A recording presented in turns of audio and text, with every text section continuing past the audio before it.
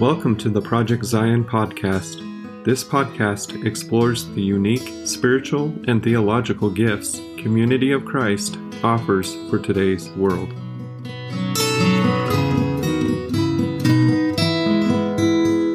Welcome to Coffee to Go, where we center ourselves in the seasons, holy days, and scriptures of the Christian tradition. I'm Karen Peter, and I'm here with Blake Smith, and we're your hosts on this journey. So the question we ask every week is, where are we this week with Jesus? And this week is the second week of Easter.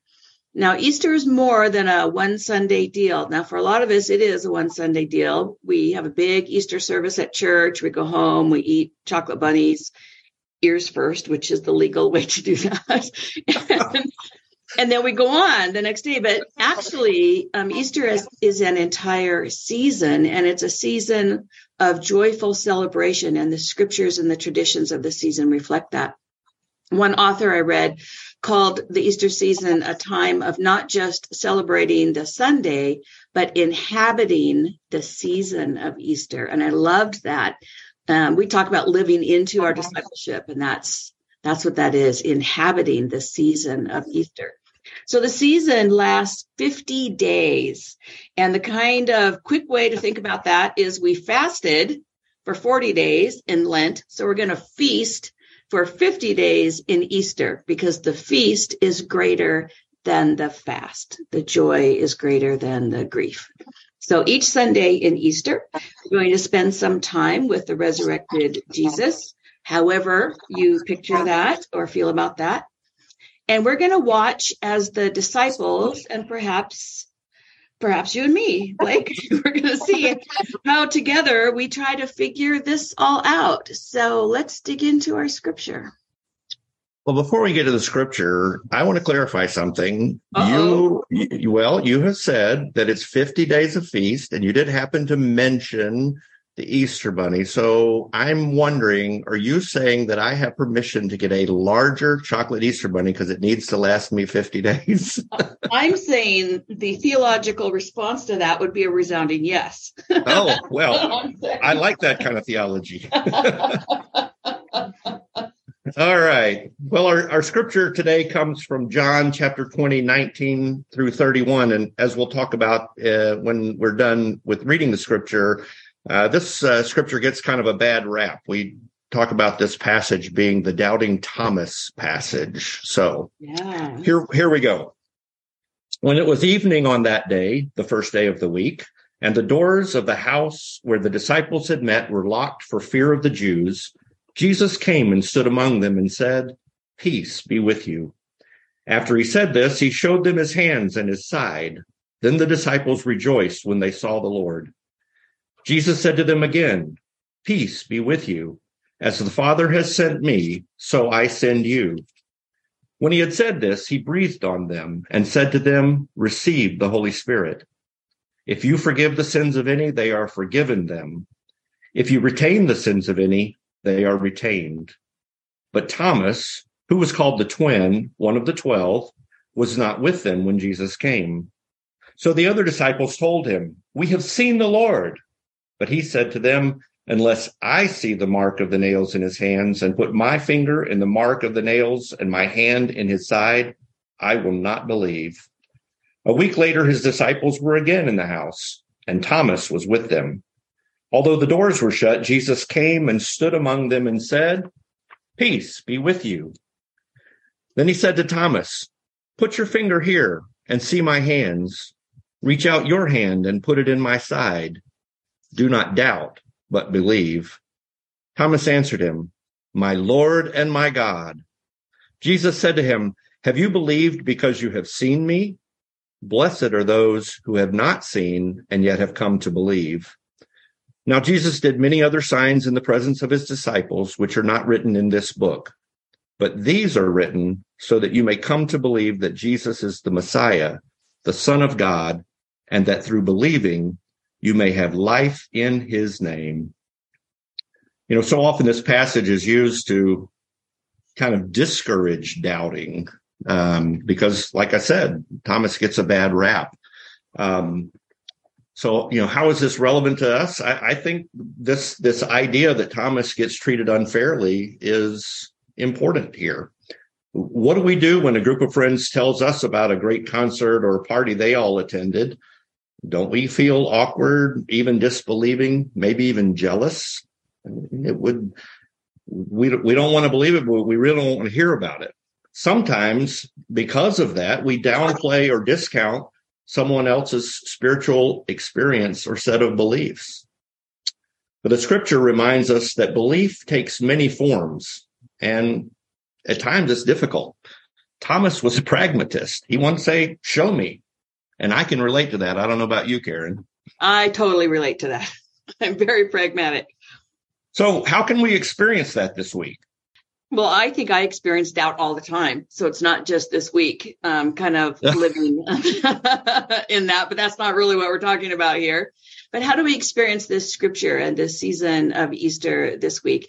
And I really appreciate your reading of the scripture, because I actually hear something new every time I hear a scripture read, even a familiar passage like this.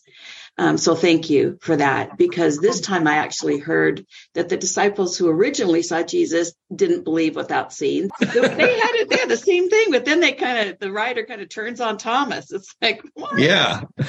All right. So how can we experience this text this week, the second week of Easter, when Jesus is appearing to the disciples and they don't quite recognize him or don't quite believe until they see something to really cement that identity of Jesus with them. So this week, and maybe all through the season of Easter, it might be good to put a little reminder somewhere. So a pretty little wooden Easter egg, or a picture of an Easter lily, or even a daffodil, or your favorite spring flower, and put it somewhere where you're going to see it every day. And when you see it, that's your reminder that we are still in these 50 days of joy. This is still a day of joy, so that even if you have had a bad day at work or school, you can have that moment where you recognize, even in tough times, even in doubting times, I'm in a season of joy. The other thing I think that is really beautiful about this passage is the comment that Jesus makes to the disciples, peace be with you. Peace being wholeness and healing and restoration and all of those things that we in Christian community experience through the peace of Christ. So be a whisperer of peace this week. So every time you encounter another person, just silently to yourself or quietly to yourself, whisper, peace be with you, to that person. The checkout person in the grocery store, or the barista with your favorite coffee shop, whatever it may be, whisper, peace be with you this week. So there's some questions that come up, and I think it's really appropriate in this moment, because we do this with every one of our episodes. We ask some questions, but maybe at this moment, as we've talked about doubting Thomas, or the way this scripture is portrayed, would be to say, it's okay to ask questions. We want to make sure that is clear, that God is with us in our doubting. I often tell people, when we quit doubting, we quit thinking. And when we quit thinking, we quit experiencing God. We just take things for granted. So the questions are important. And I want everybody to hear that doubting is okay. I certainly have had many times of doubt. So the questions that we might ask ourselves are, what are my beliefs about Jesus? How did I develop them? Who influenced them? And you don't have to try to get to any conclusion or outcome, but just live in the space of exploration and even doubt. And you can ask yourself the question, is it okay to doubt? I, of course, would say yes, it's actually a good thing to doubt, but find out where you are on that. Spend some time understanding why maybe that makes you uncomfortable. Is Jesus present in the midst of your doubt? Perhaps you might invite divine presence into your own swirl of belief, doubt, faith, and uncertainty.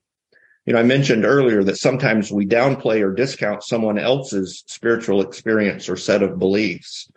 And so another question we might ask ourselves is, when have I done that? When have I downplayed or discounted someone else's beliefs? Just some great things for us to think about as we ponder this through this week with Jesus. Second week of Easter. Yes. The season of joy. A time of feasting. So do you have a large Easter bunny? If you remember nothing else, no. Get a larger Easter bunny. Yes. The takeaway from the second week of Easter podcast episode. So how about a blessing, Blake? Do we have a blessing this week? Absolutely. May we make space for our doubts and fears, our joys and sorrows, our requests and regrets, and allow them to bless us on our journey. As always, we invite you to join us again here at Coffee to Go for our next part of the journey through the liturgical seasons and holy days of the Christian tradition.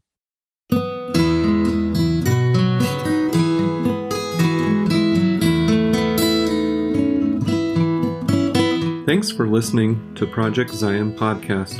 Project Zion Podcast is a ministry of Community of Christ.